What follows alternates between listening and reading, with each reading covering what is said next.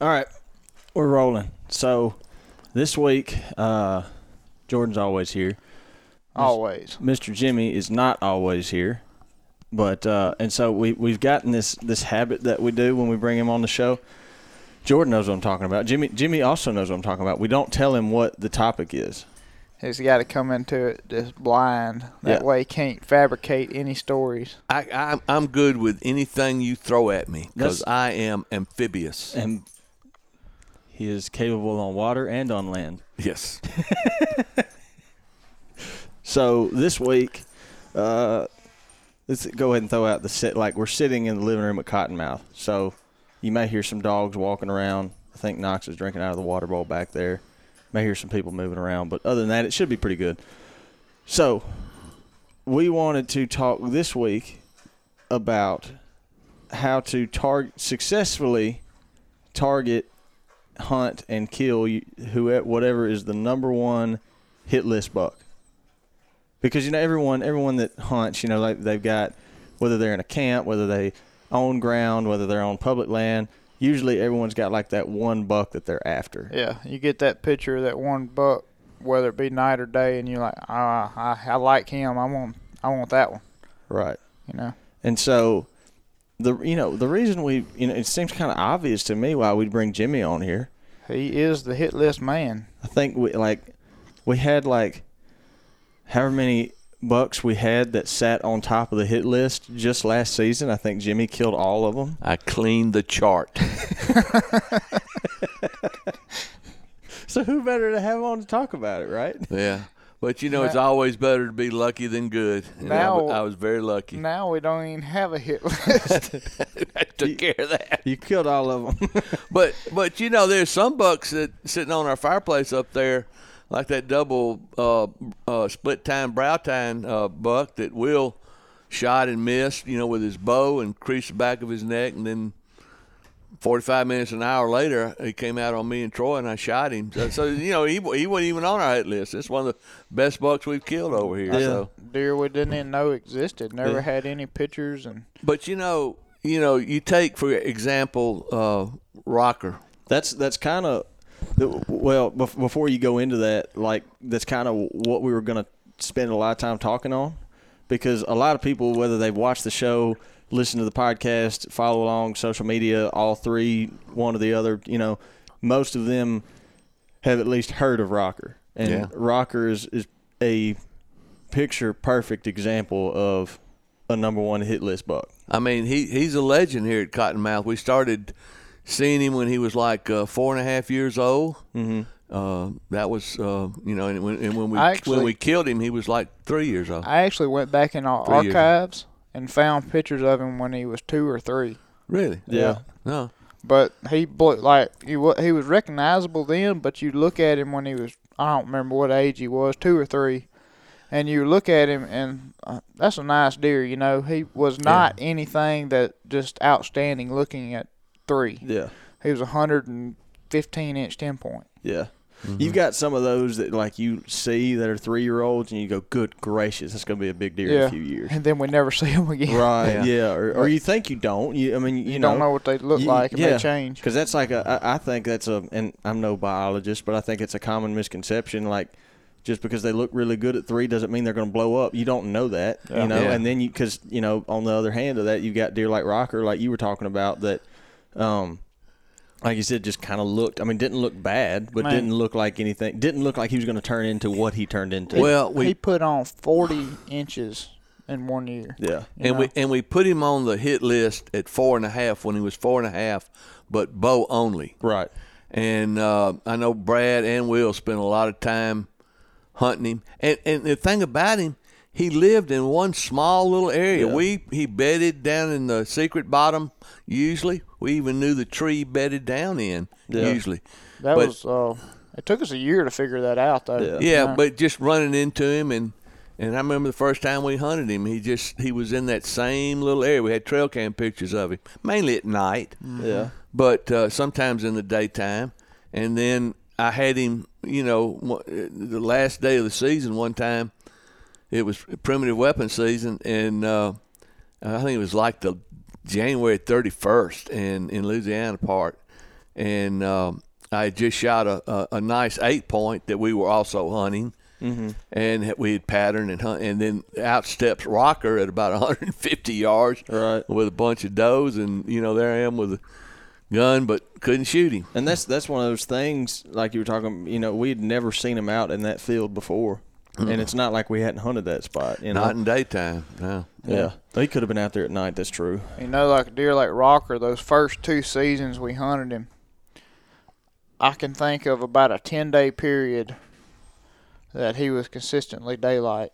Yeah. Other than that, he was strictly nocturnal. Well, what made the difference, though, with Rocker was the food plots we planted last year. Yeah. And the location of them. My favorite stand on the whole Cottonmouth is, and we've renamed it Jimmy's Secret Patch.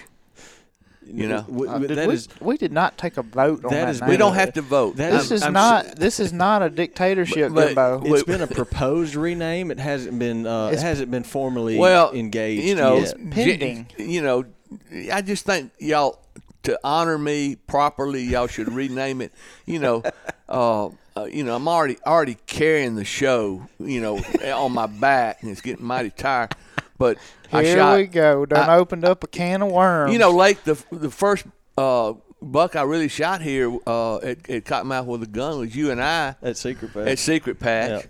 And then I've shot some good bucks. Last year I only have 2 Arkansas tags, and shot Rocker, and then shot the that other big buck. And so what can I say? I think Jimmy's Secret Patch, it kind of sings, But, the food plots we planted, it was right close to where we knew Rocker was bedding.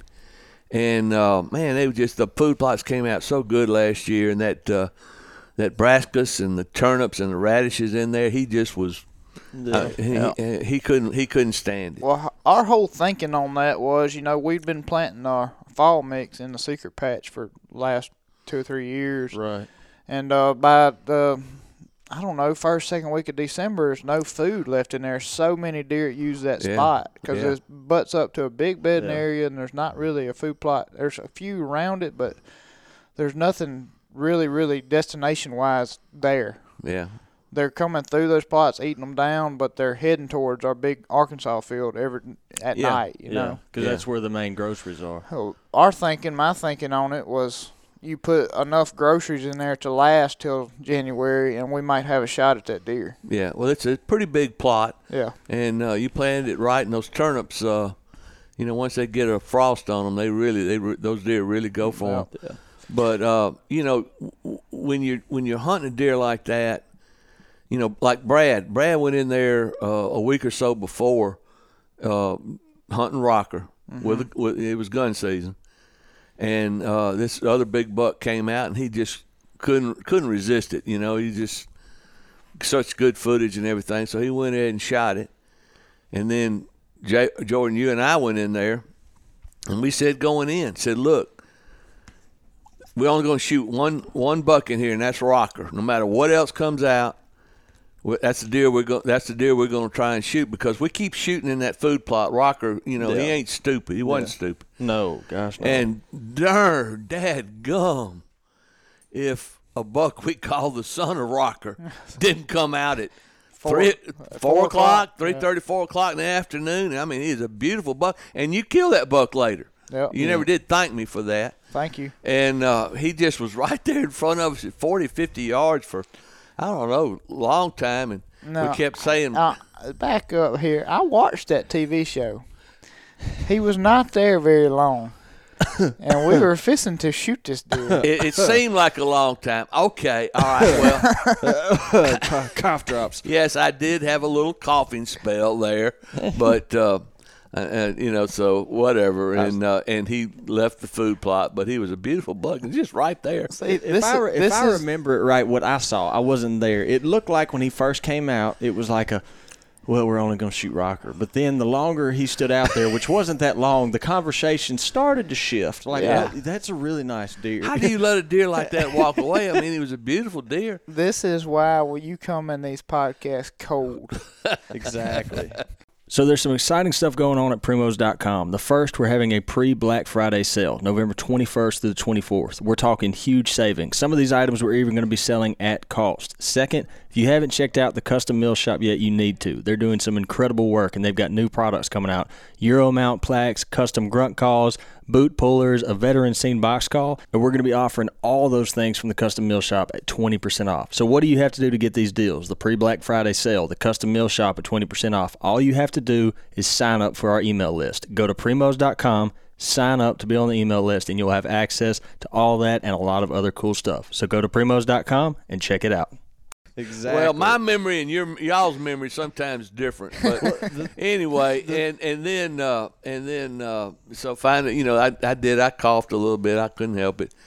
I was choking, and then a little while later, out walks Rocker. Gosh Almighty! Which rewind it, I think it was the week or 2 weeks before. Mm-hmm. Brad and I bow hunted in there. Yep. And we had seen we have a trail cam in there. We always have one in there. And if I remember right, it was on time lapse mode. And hang on, Knox, sit down. Sit. You're gonna get tangled in them cords.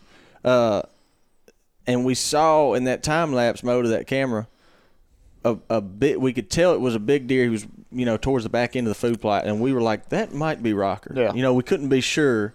But either way, it was a big deer. And so when the wind got right, we went in there and bow hunted because it was not gun season yet at that time. And that was the first time that we had seen Rocker in daylight in 2 years. Yeah. Other than that, it's like we were chasing a ghost. Other than when we'd see trail cam pictures, we hadn't seen him.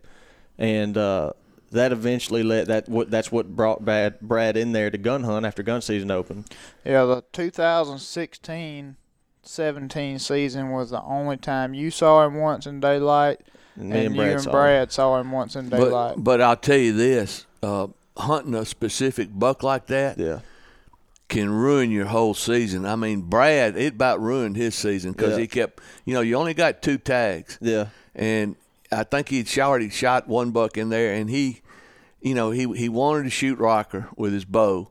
And it just about ruined his whole season. Yeah. Well, I think it's just a lot on, what your goals are. Yeah. Like some folks, they're like, either I kill that deer or I don't kill one. And if I don't kill one, that's fine. But and you have to go into it with that mindset. If that's what the deer you want to shoot, you have to pass a lot of deer. And for us, that's we're trying to make TV shows. Right. When we kill a big buck, it's a lot of luck that's the first big buck we see because that is true. It's hard for us to pass a 125, 130, 140 type buck if we're hunting a booner. So it's just for us it's hard, and people really don't understand that. No, it's definitely a different things to balance than what I guess most are used to, but. I mean, if a guy's got a piece of property that he's got control on, far as hunting pressure and stuff like that, if he wants to, he can go the whole season and not shoot a deer, just waiting on that right one. Yeah. But we're a little different because we do have to make content for people to watch. So and to relate that to something that there are folks that like it's all about what. Your preference, because there's some people that they'll have a number one hit lister, but then even if they're just hunting, if they may have a number one hit lister, but they see a mature buck that they like, they don't want to hold out. And if you do that, that's you. That's the boat I'm in. Yeah, if I got a place I'm gonna hunt, I'd rather kill 3-4-year-olds that are good deer rather than shoot one really big deer. Right. Because I like the whole hunting experience. Right. Of it. Yeah. Like I said, but what I want to go back and talk about a little bit to just focus on a little bit more, where we kind of briefly cover the things that we knew about Rocker. But when we talk about him so quickly, we hunted that deer for 3 years. Yeah. And so learning all that we did about him that led us to eventually killing him, led you to eventually killing him, that was 3 years learning all that. It was a whole lot of little details we implemented to make that happen, I think, that made it successful. Like because it started out broad. Like I remember the first trail cam picture we got of him when we not the early ones that you're talking about, like the ones where we go, that's a shooter. Holy smokes, that's a big deer. I remember it. It was like in late October of 2016. Mm-hmm. And at that point, we knew, okay, he's in Arkansas. Yep. In the Arkansas portion of Cottonmouth. That's all we knew, you know. We didn't know where he was living, where he was staying at that time. You know, I'd say it took 3 or 4 months to kind of figure out his core area. Yeah. And so from that, more and more, and in that same season, because that's when we started running a camera in the Secret Bottom, not necessarily for that deer, but he showed up on there. We go, okay, he's in the Secret Bottom, which it was in. You know, when we first saw him, we thought he might be there, but we didn't know. Yeah. You don't know. You know, I mean, they're wild animals. They can do what they want. Well, those trail cameras have made so much of a difference now where you can really pattern a buck like him. Right. And like I said, he was pretty easy to pattern. Yeah. He just didn't move much in the daytime. Yeah, he was easy to know where he liked to be. Yeah. It was just a matter of where his home was. Yeah, getting him to move in the daylight, which is obviously a big deal. You can't hunt him at night, you know. So – And that was the thing about him that is, and you'll find, I mean, obviously other bucks do like that too, but, you know, sometimes someone could very easily have a number one hit lister that does not have a tight core area like that. Yeah. Rocker's was very small. And, you know, we've got 3 states here at Cottonmouth. They're all together. You know, you can drive to any of the 3 states. And we've seen deer in Mississippi in the morning, bucks in Mississippi in the morning, that'll be at the far end of our place in Arkansas in the afternoon. When they're chasing does and whatever. To put that in perspective, that is like 8 miles. Yeah. Yeah. Because our property runs long ways north and south. Yeah, it's not a square. It's incredible. Not Rocker. Yeah. Rocker had a home base. And then you'll have, you know, like we say it does happen every year because, you know, here our rut starts to happen in December. We start seeing bucks pop up that we had no idea we had. Yeah. Well, I mean, I can think of one right now that I have no idea where that deer lives, and that's that big 8 from last year, the big wide 8. We had pictures of him at between the lakes. Yeah. We had pictures of him at Oak Tree Road, and then 3 weeks later we had pictures of him on the south side of Mississippi, which is almost 8-9 miles south. Yeah. You know? So, when, you know, like I said, Rocker, it's a whole different – there's not like there's one specific formula to getting on these deer. There's a couple things that stay consistent with it. Like, again, trail cameras were a huge help. Yeah. Well, and 2, being very careful when you hunted him. Yeah. The wind, making sure that you had the right wind and keeping the pressure down in his core areas. You know, we would – when we'd go around checking cameras and stuff like that, putting up blinds, we kind of avoided Rocker's core area, kept it quiet as we could, and just just kept the pressure down. Yeah. And there were some mistakes along the way, like you said, because a remark you made earlier, you said we even knew the tree that he liked to bed under sometimes. Well, you know how we knew that? Yeah, because me and Brad bumped him out from under it. Yeah, because we miscalculated. We thought. We knew Secret Bottom, and but I mean, you know, obviously not on purpose. We thought that our access to this spot, we had a tree stand kind of in the Secret Bottom, but kind of on the fringe of it. Thought we were safe going in that way. We were walking in one day. The wind was good for the stand that we were going to, but Rocker was bedded right there on the edge in some thick stuff under a treetop. And I remember when we saw that deer, we both, like, we didn't have to say it. We knew immediately who that deer was, and I'm sure my facial expression was the same as Brad's. I mean, because we felt like our heart had fallen out of our chest. We're like, no, we did not just do that. Yeah. But, you know, like, for the most part, like you said, we tried very, very hard to leave him undisturbed. Yeah, and especially like in Arkansas, we try and as best we can to use only our electric Polaris buggies, keeping those sounds out. I mean, I've seen deer out in the field, be watching them, and somebody will come by on a 4-wheeler, or they'll hear a 4-wheeler, or they'll hear a gas buggy, and the deer will step in the woods, and as soon as that thing is, before they even see it, and then as soon as the buggy or whatever passes, out they come. I mean, they pattern us. Yeah. They pattern us, too. Yeah. I mean, they I don't care. I've said this before, you know, I don't care how much time you spend hunting, how much time you spend in the tree, ground blind, whatever, scouting, you don't spend more time in those woods than those deer do. That's their home. You know? Where they stayed live. there for 360. Well, our deer stayed here for about 90 days this year, but Yeah, on poor- a normal year. That was the other thing that was interesting about Rocker, you know, because folks ask a lot, especially when they hear about, you know, the flooding or whatever. They're like, what about the spots where the deer live? Like, they go right back to it. They have got an internal GPS. Yeah. He knows exactly where his home is. I know for a fact they do, because Rocker, for all those 3 years that we hunted him, his home went underwater at some point. 20 foot of water. And every year it'd go back down, he'd be right back in there. Yeah. Every time. It wasn't like it was just flooded a little bit where he could find a high spot to wait it out on. He had to leave. Mm-hmm. He had to go get somewhere. I don't know exactly where he went, but I know he came back. Yeah. Hey, do y'all think it's too early to start shopping for Christmas gifts? We don't think so, and we want to help you out. So at Primos.com right now, you can get $100 off Surround View Blinds. That's right, $100 off Surround View Blinds. Head on over to Primos.com and check it out. I mean, within the 10-acre block. Yeah. And here's one thing that I think is something kind of a good point to make. Like Rocker, when we first started hunting him, he was every bit 170-inch deer. Yeah. Plus. Easy. And when Jimmy killed him 3 years later, he was not that anymore. No. Still a very big deer. But he's in the 160s, but he had gone down. Yeah. And, but he's still a beautiful deer, and I'm looking at him up right now, up there hanging on the wall. You see, at that point, though, it didn't really matter, you know, because you hunted that deer for so long. It wasn't as much about his antlers anymore. It was just all the history you had with him. It was about figuring him out and finally accomplishing your goal. Right. You know? But you know what was funny? What's different here?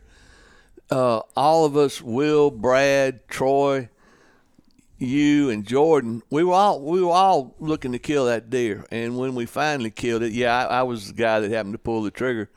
But it was like we all had felt the success of finally killing Rocker. And it's weird, or it's almost like surprising how much of an impact an animal like that can have on you. Because I can remember when we first got here this year, and we're first, you know, like getting stuff, you know, just everything you do for early season whitetails. You know, we were running some trail cameras or whatever, and Brad and I were in the secret bottom. We were checking some acorn trees, and I was talking to Brad. I said, you know, it's honestly, it's weird to be in here and not be thinking about trying to kill Rocker. Oh, I know. Because that's what we did for the longest time. You know, that's all we talked about. Well, Rocker. Rocker became a part of us, and really, it was great, but it was sad in a way, you know, to finally take him. To talk about how like serious we got about giving that deer space, you know, hunting him right.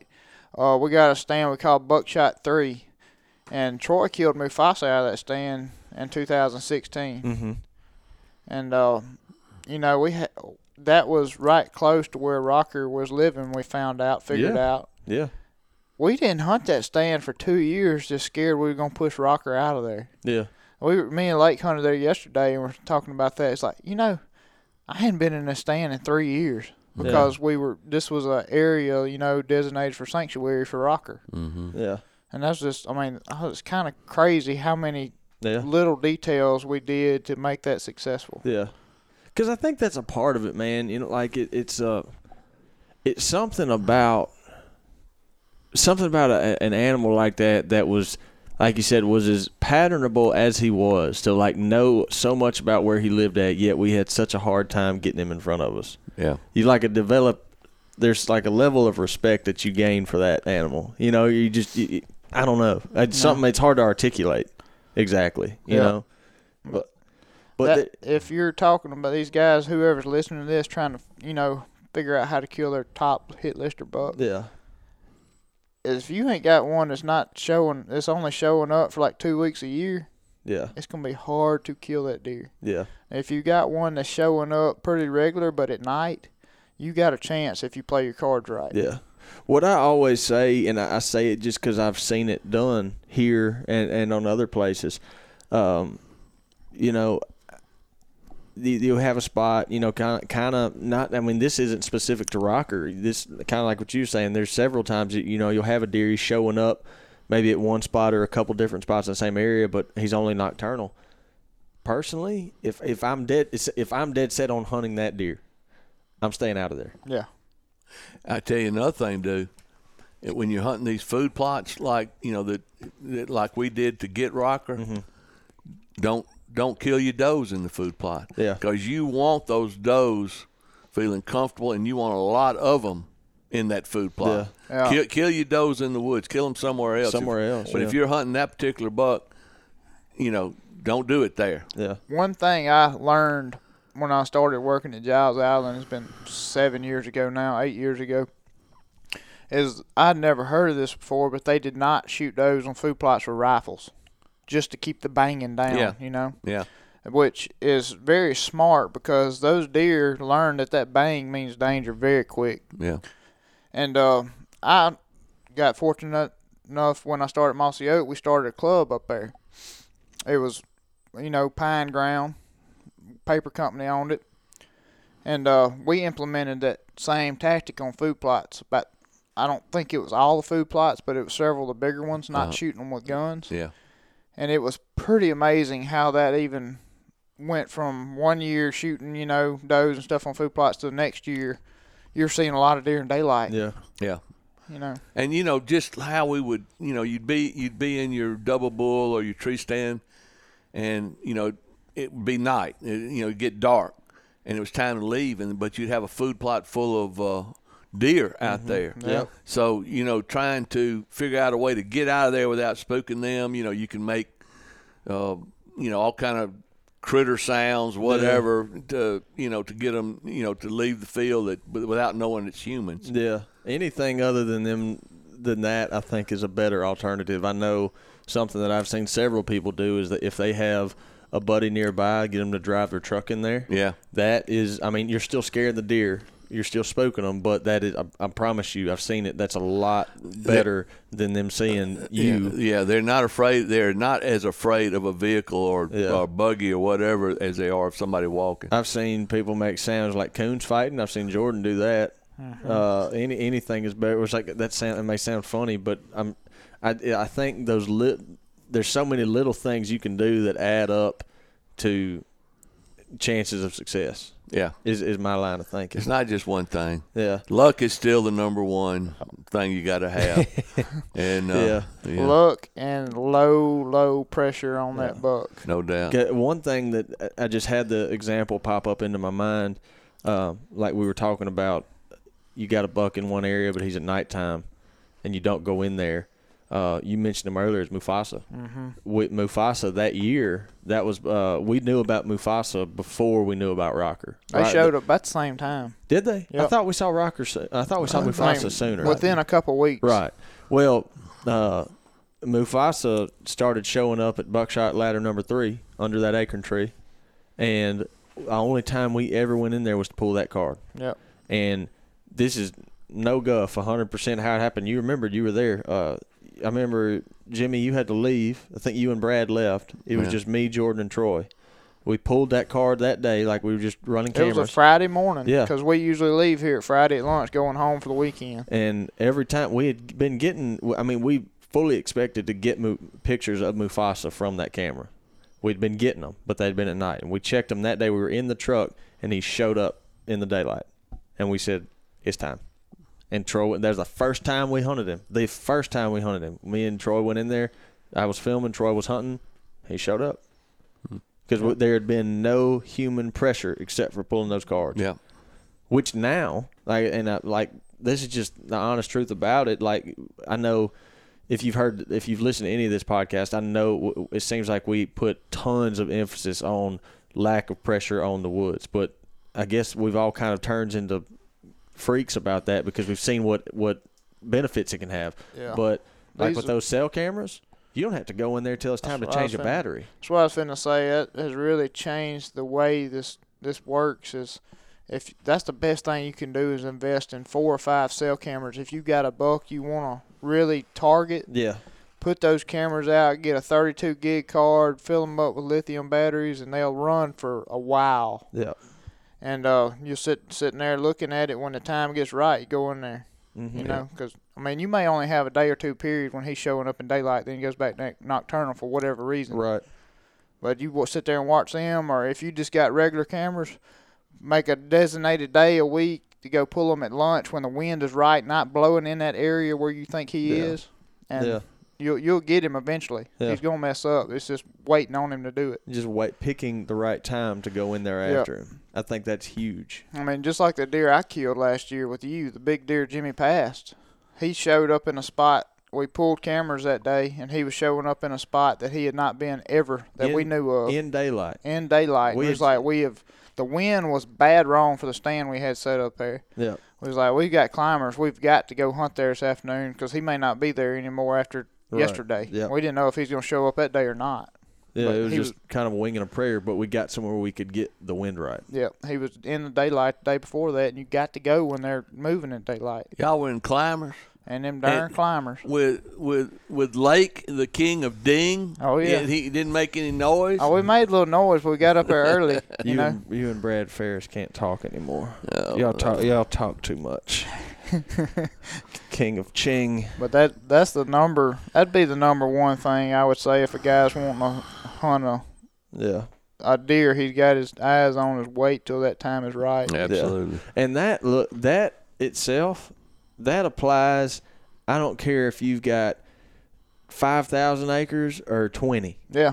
That applies to that no matter what. Mm-hmm. Because that buck is going to be reacting to the amount of human pressure put on him. Absolutely. These deer, once they get to 4.5 years old, they act like a totally different animal. Mm-hmm. Yeah. Yeah. And I think I'm trying to think of stuff just to kind of wrap up. If there's anything that we've missed that we could have covered. The only thing that I could think of is, like, I know we've talked about trail cameras, but talking about like putting them in spots where you can slowly figure out where that deer is. Yeah, you got to have enough trail cameras to really put an area around where you think this deer may be. Yeah. And you might get lucky and figure him out that way. Yeah. Patterning. Yeah. Because, like the amount of trail cameras that we ran in Arkansas was a huge part in us being able to figure out, all right, he's in this area. Yeah. And then we were slowly able to tighten that down to go, okay, he's right here. And a big thing to me, like these guys in these clubs and stuff, it's aggravating to me. It used to be when I was in the club, and these guys, they had these pictures not wanting you to kill this deer. Yeah. But they're hurting everybody in the club if somebody's got pictures and the other guy's got pictures and they don't even know it. If you share all this information, y'all can figure that deer out. Yeah. I was always the kind of person in a deer club that no one really understood because I just kind of told what I knew. I was the same way at our camping, I got these deers over there. No, when they asked me, they say, "Where'd you kill him?" I'd say, "In the woods." Yeah. Yeah. That comes from turkey hunting. I said that same attitude does not apply to turkeys, but to bucks it did. I just Yeah. told what. I mean, if you're in a camp, I strongly would advise everybody sharing stuff because that's going to help the whole camp out eventually. I agree. The next year, even if you don't get that buck that year, the next year y'all may have another one that if somebody shares information about him, you may get it. Yeah, because we don't. We joke about hiding stuff from each other here, but everyone knows what goes on. Yeah, I mean, everybody. We have got a deal going here that everybody knows everything, and that way, when the time's right, we go in there. Sometimes I know too much. So there's 6 of us. Way overload. Yeah, and we know what's going on with between each other. We share information, and honestly, it helps. Yeah. And especially like if one person hunts a stand, and you figure out that the wind's not just perfect for it, and next time you go in there, hunt it with this wind. Yeah. Well, we help each other decide where to go. Where do you think I ought to do this? Where, what's going on there, and so it helps us. Yeah.